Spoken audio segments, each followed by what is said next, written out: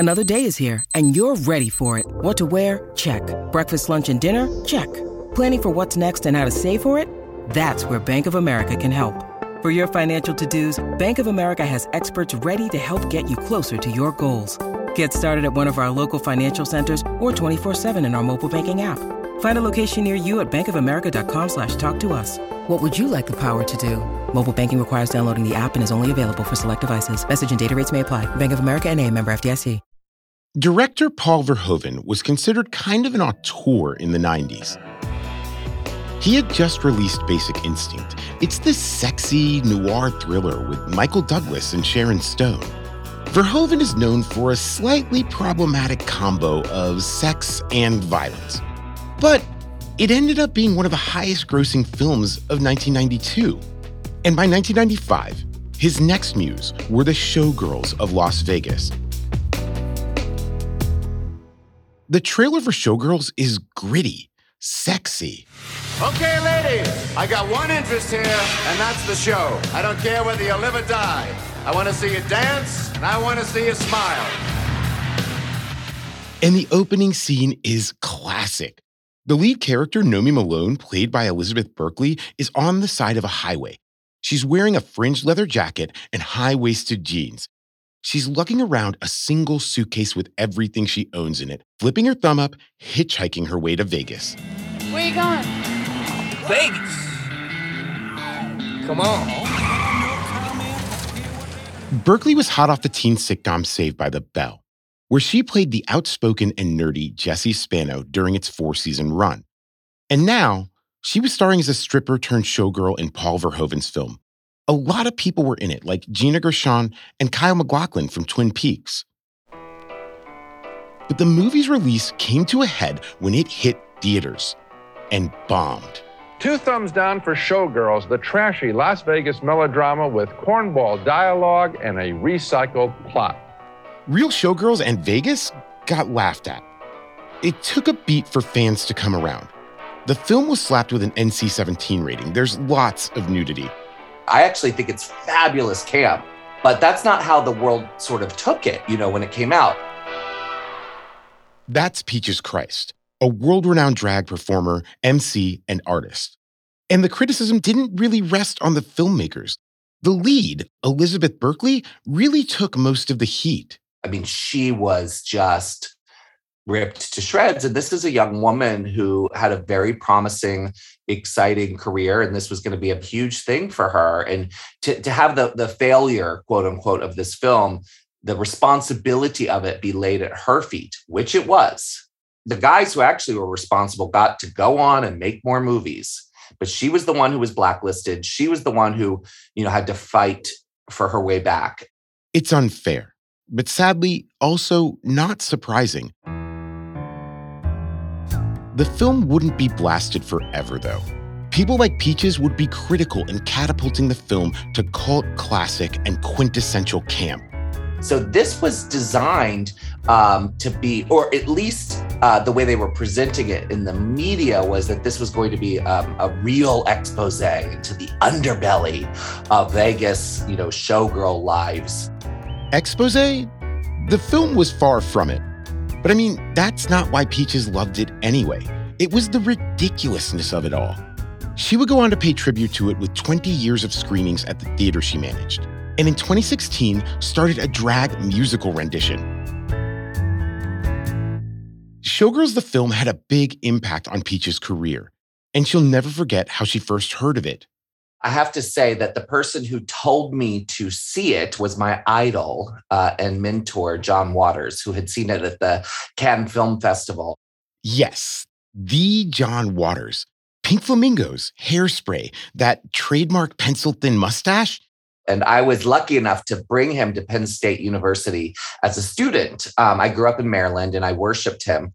This is way before John and I, became friends or anything. I was just a nerdy kid who loved cult movies and loved his movies.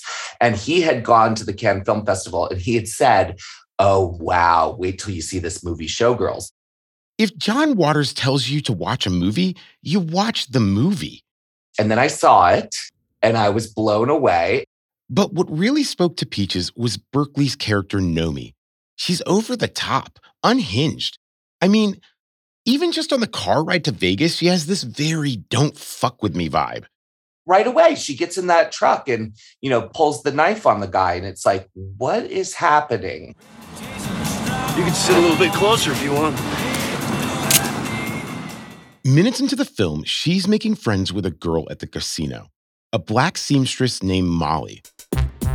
Molly is trying to help Nomi, who is clearly pretty lost, just having been dropped off at this casino with no place to go. But instead of being grateful, she throws a plate full of French fries at Molly's face. So much for the kindness of strangers. Where are you from?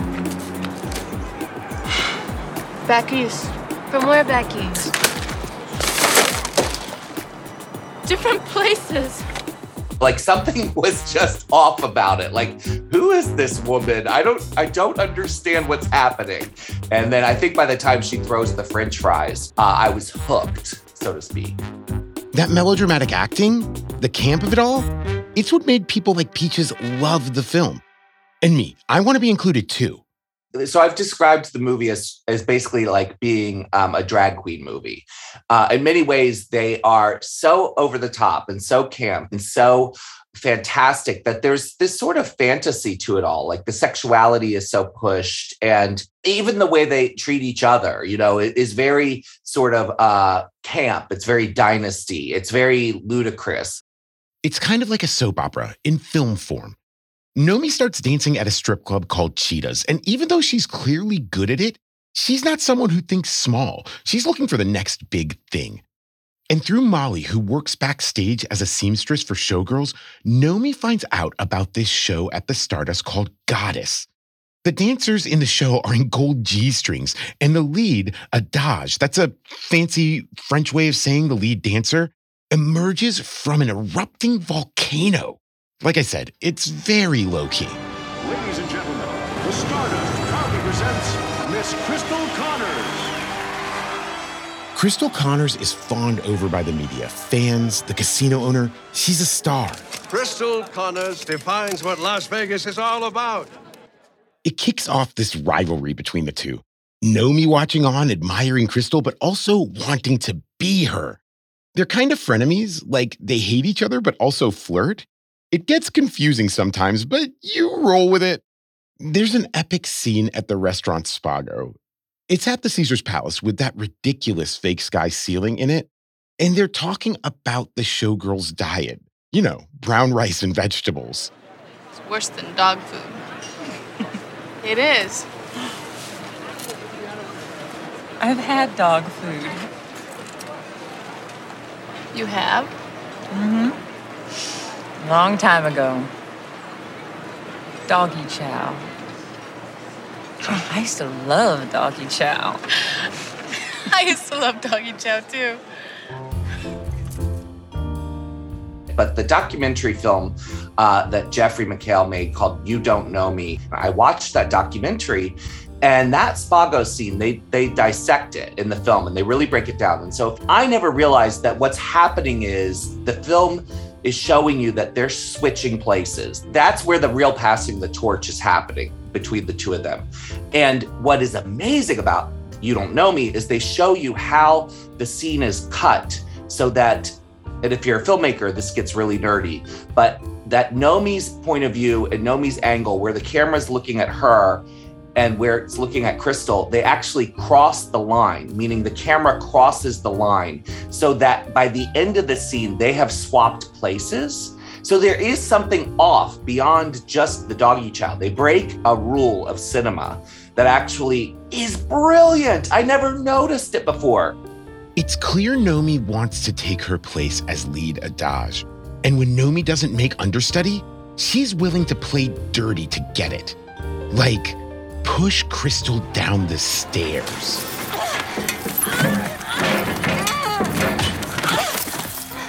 She slipped. I saw it. Nomi wasn't even close to her. And just like that, Nomi gets her way. Ladies and gentlemen, the Stardust proudly presents Miss Nomi Malone. It's so extra, dude. It's not just the characters in the film. The costuming and the sets are gorgeous. The numbers are out of this world. That initial volcano number definitely has some Flintstone vibes. Later, there's an edgy number with motorcycles. They're in black leather and studs. And there's people driving bikes on the rafters. Peaches recreated it. The first year we did Showgirls, I came in on the back of a scooter, and filled the whole auditorium with gas fumes. Not even thinking like, oh, maybe I shouldn't, ride in on the back of a scooter, but I wanted to recreate the motorcycle moment, and learned the hard way as people are like, being asphyxiated like in the auditorium, and they had to open all the doors, so nothing was ever safe or correct. Peaches and her amazing performances helped the film and, in turn, Vegas Showgirls gain the respect they deserve. I booked it in 1998, and then for the next 20 years, at least once a year, sometimes multiple times a year, I celebrated the movie Showgirls. And I'm very proud to say that I'm a big part of why it became a cult movie. The 1995 film was intended to be this deep dive, gritty expose on Showgirls, but it wasn't at all.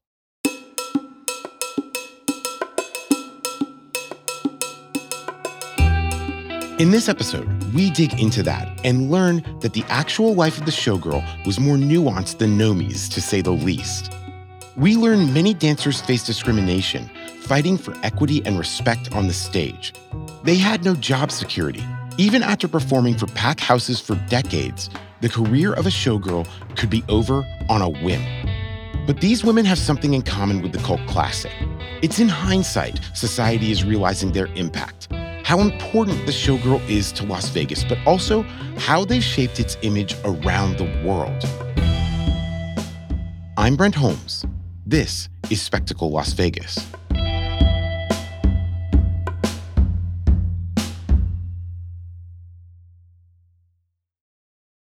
Have you ever felt like escaping to your own desert island?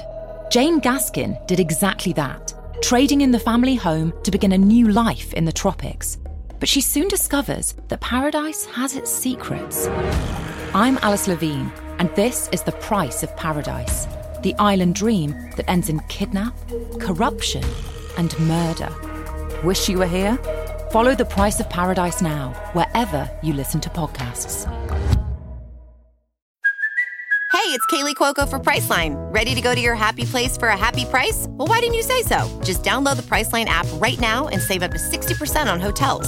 So whether it's Cousin Kevin's Kazoo Concert in Kansas City, go Kevin, or Becky's Bachelorette Bash in Bermuda, you never have to miss a trip ever again. So download the Priceline app today. Your savings are waiting.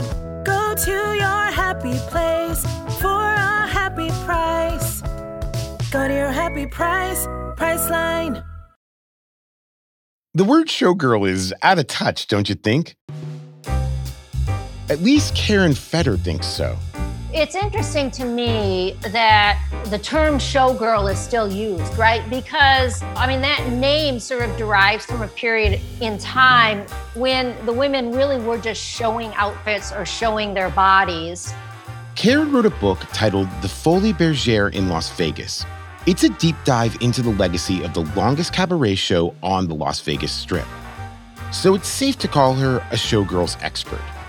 She says there were literal laws around what women could and couldn't do with their bodies when it came to performing on stage. So there were laws that, this is like mid-20th century, where if women appeared on stage topless, they weren't allowed to move quickly or dance. And a lot of times they literally couldn't move at all. The women, the topless part of the show would be positioned. And then the curtains would come up. And then the topless women would have to remain in whatever statuesque kind of statement they were making. And then the covered dancers could do their bits on stage. And so literally, showgirl, that's where that phrase comes from. As she mentioned, she wrote a book about the Folie Bergère. When you think of the quintessential Vegas showgirl, big feather hats, rhinestones for miles, mirrored staircases, that is the Folie Bergère. So the Folie Bergère, it first came to Las Vegas in 1959. The total look of the show, all the designers were European, Parisian men and women. And the show was designed and built in Paris and then shipped over to Las Vegas for us to use on our stage here. So it really was a true import.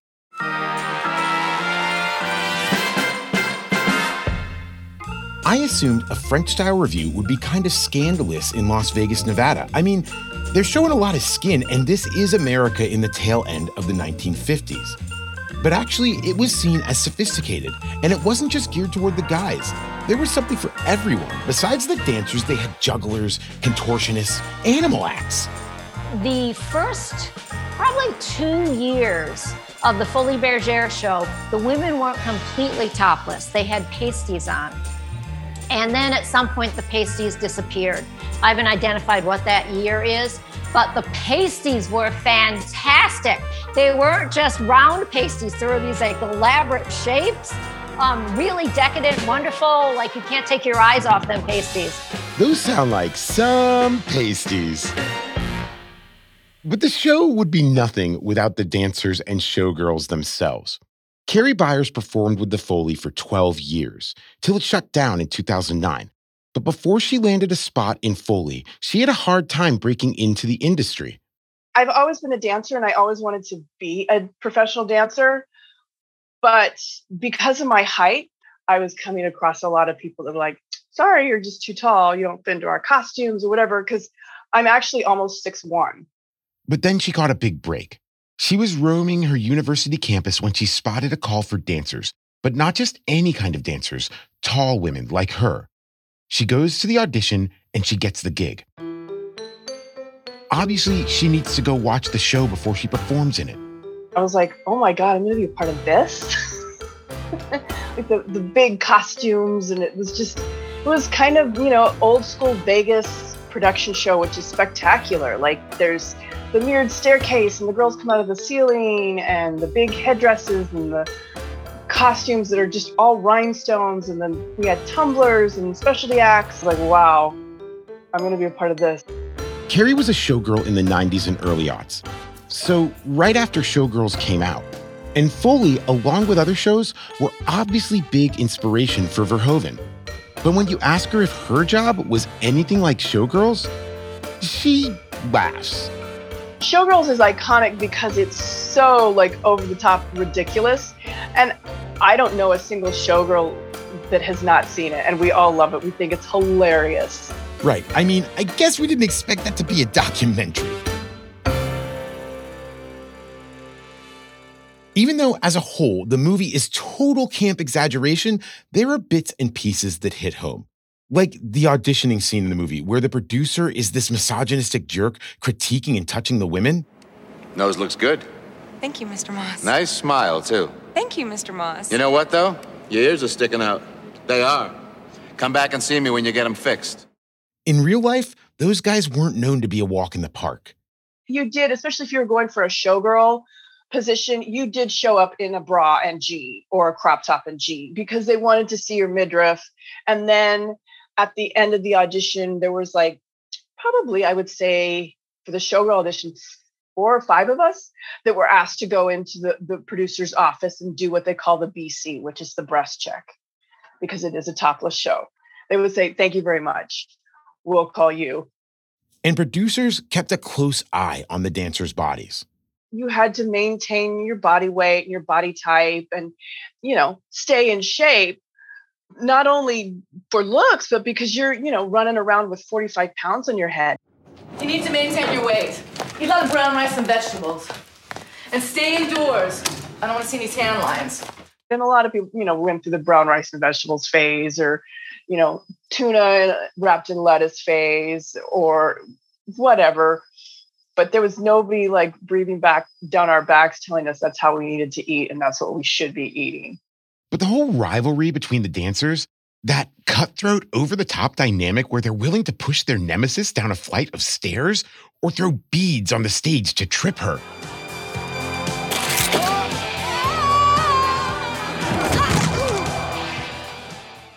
didn't happen in reality.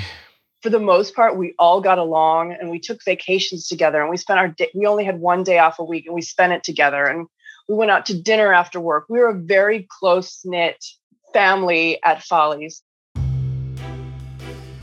They were a family. So it's safe to say when Foley ended in 2009, Carrie was devastated. The show that was so dear to her and so dear to Vegas, it was just gone. Here's Karen Federer again. So the Folies Bergère, its unique credit is that it's the longest running cabaret show on the Las Vegas Strip in history. And it's a continuous run. So 59 through 2009. So it's 50 years. The Jubilee, which is, I think it's the second longest running show in Vegas, was 35 years. And that was considered, at the end of the Jubilee run, everyone's like, oh my God, this thing, is so old, let's retire it. If we're going to talk about iconic Vegas shows, we can't just talk about Foley though. We have to touch on Jubilee as well, which is another show that Verhoeven clearly drew from. The volcano set in the film, that was 100% inspired by showrunner Don Arden, dubbed the Master of Disaster. He would create these ridiculous, huge production numbers based on wonderful disasters that happened in history. So, of course, there's the sinking of the Titanic, there's Samson and Delilah. So an exploding volcano makes perfect sense. Don Arden took the Paris import and made it his own. His acts were distinctly Vegas, distinctly American, distinctly camp. I mean, disaster cabaret. Who knew that was a thing? His most well-known number was a narrative around the Titanic with an actual sinking ship in the background. The Jubilee stage, it was designed around this huge Titanic set piece that would come up on stage through the iceberg, would come, and then the Titanic would sink down below the stage. And then there was a huge literal waterfall that would happen. And you would see people coming, they weren't real people, they were fake people, mannequins that were sitting in a boat. You'd see a boat float. I mean, the whole thing, it was very complicated, but totally campy now. The Jubilee show was luxury. When it opened in 81, it was rumored to cost $10 million. There were hundreds and hundreds and hundreds of costumes. The set pieces were incredibly outrageous and huge. The stage itself was built for this production, is huge. And there are two super big named costume designers attached to Jubilee. Bob Mackie is one, and the second is Pete Menefee. And they're considered sort of the leaders of the pack in establishing what cabaret looks like. And their budget was unlimited. Even though Jubilee was a spectacular show, some of the dancers felt Don Arden was too picky about the way things looked, about their appearance, and about their race. More on that next. Do you ever wonder how celebrities order food? Like, is Sarah Paulson a Diet Coke or a regular Coke girlie? Some peasant Coke? No. Or how does Sofia Vergara order a pizza? No, nothing. No tomatoes. I cannot eat tomatoes. Tomatoes? Yes. Are you cool with mushrooms? Not really. If these are the details you need, and I know you do, I have the podcast for you. I'm Jesse Tyler Ferguson, and on my podcast, Dinners on Me, I take some notable friends of mine out to dinners in Los Angeles and New York City. Listen wherever you get your podcasts. That thing was delicious. Don Arden invented the Las Vegas showgirl. At least that's what most anyone will tell you. He was known for having a meticulous eye for detail. He only wanted the best costumes, the best stages, the best numbers, the best dancers. They used to say it, is that if your breast could fit into a champagne glass, you were the perfect size.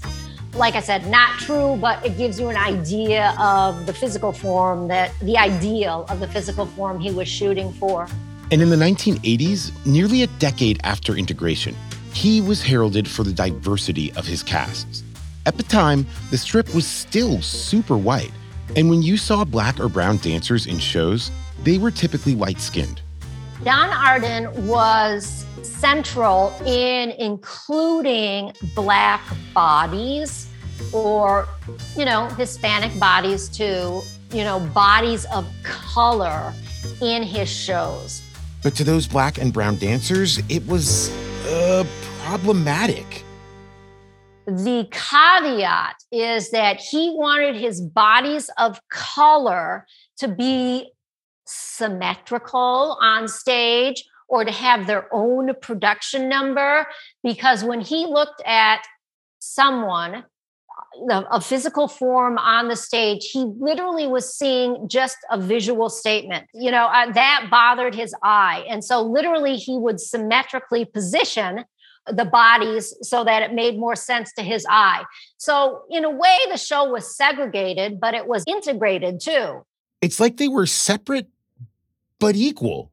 I haven't heard that one before. He called this particular line of women the ebony line. And there were men and women, but they were all Black. And so the ebony line, he inserted in the show in really specific numbers that were choreographed for them. They had their own costumes, their own choreographer, their own production number. Rolanda Jezard was a dancer in Jubilee. She remembers when she was in her early 20s back in Philly, when she got the call to come out for a spot in the show. Then it was at the MGM Grand. This was the early 1980s. She packed up her entire life and moved to Las Vegas, and when she got here, they had her go into the Lightbox to watch the show. It was not what she expected. The show that was segregated. And I was upset because I really didn't want to do it. I came from, like I said, Philadelphia Dance Company and, studied and studied and studied, and I never experienced anything like that. Rolanda was in shock, but she was kind of stuck. She had already signed the contract to be in the ebony line. Don Arden might have said the division was superficial about how the show looked, but it was clear to Rolanda that the segregated lines weren't just aesthetics. It was racist. It came down to opportunities, too, that clearly weren't split 50-50 with the white dancers. Rolanda says management at the time stopped her from advancing in her career. I said, I would like to understudy. And she would say to me, well, I can't do that. And I asked her, I said, why? And she's like, well, you know why. She would never actually come out and say, because the Black girls can't do that. But I knew why. And speaking up didn't go over well. I only lasted there for 6 months. I got fired. And the reason why I got fired was because the white women, they would get new shoes a lot.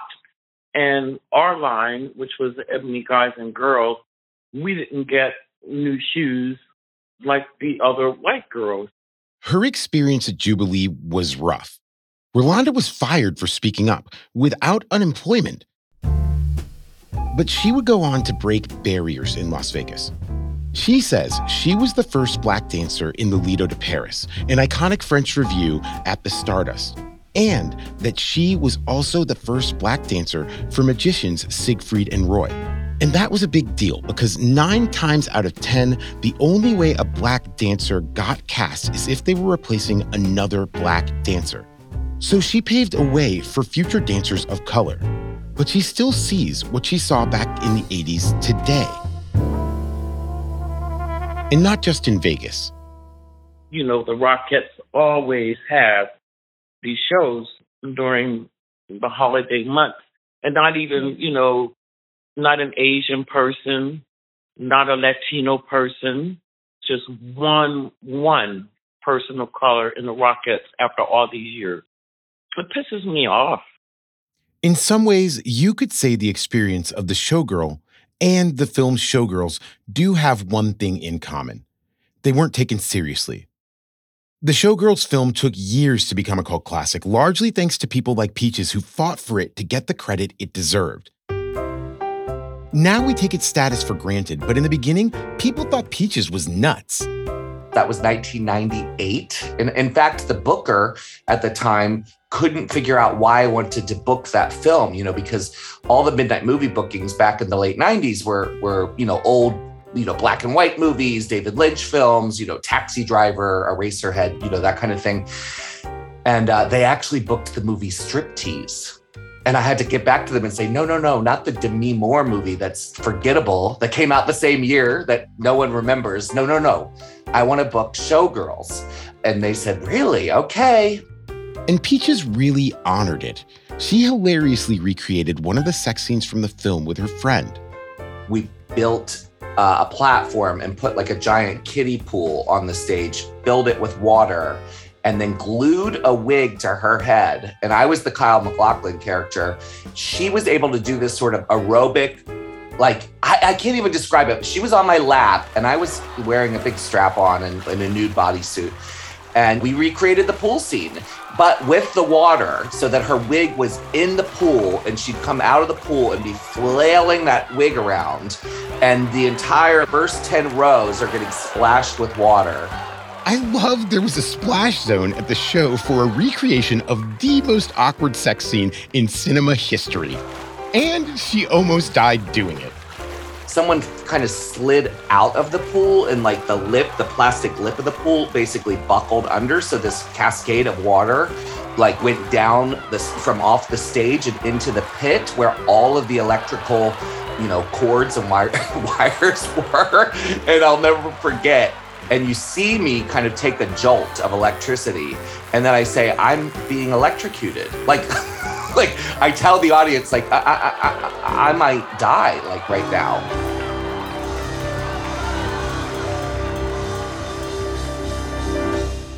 I have to say, Peaches is incredible. But all laughs aside, Showgirls was seen as disposable. And because of Elizabeth Berkley starring in it, she was seen as disposable too. Same with Carrie and Rolanda, who were deemed useful until they weren't. Their experience, their passion to entertain, Vegas never fully appreciated it. But both had a huge cultural impact. I mean, I think Carrie put it best. If you think of Vegas and you think of Elvis and Showgirls. And without women like Carrie and Rolanda, there would be no Showgirls. There would be no Vegas.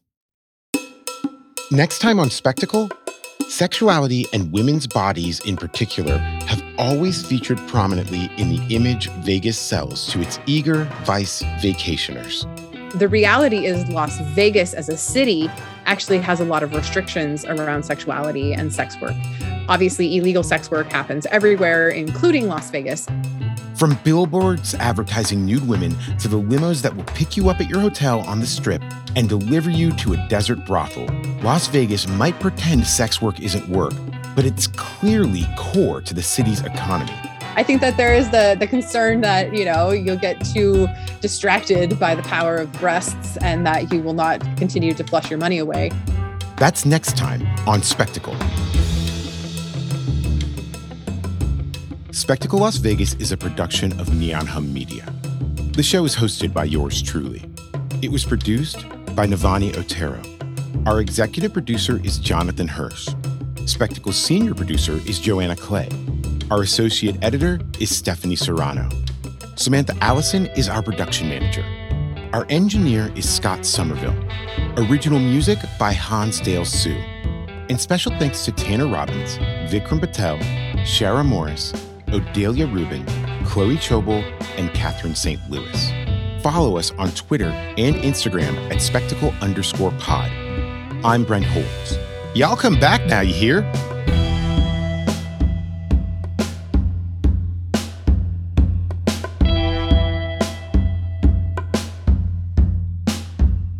This episode of Spectacle is brought to you from... You can't take your eyes off them. Pasties.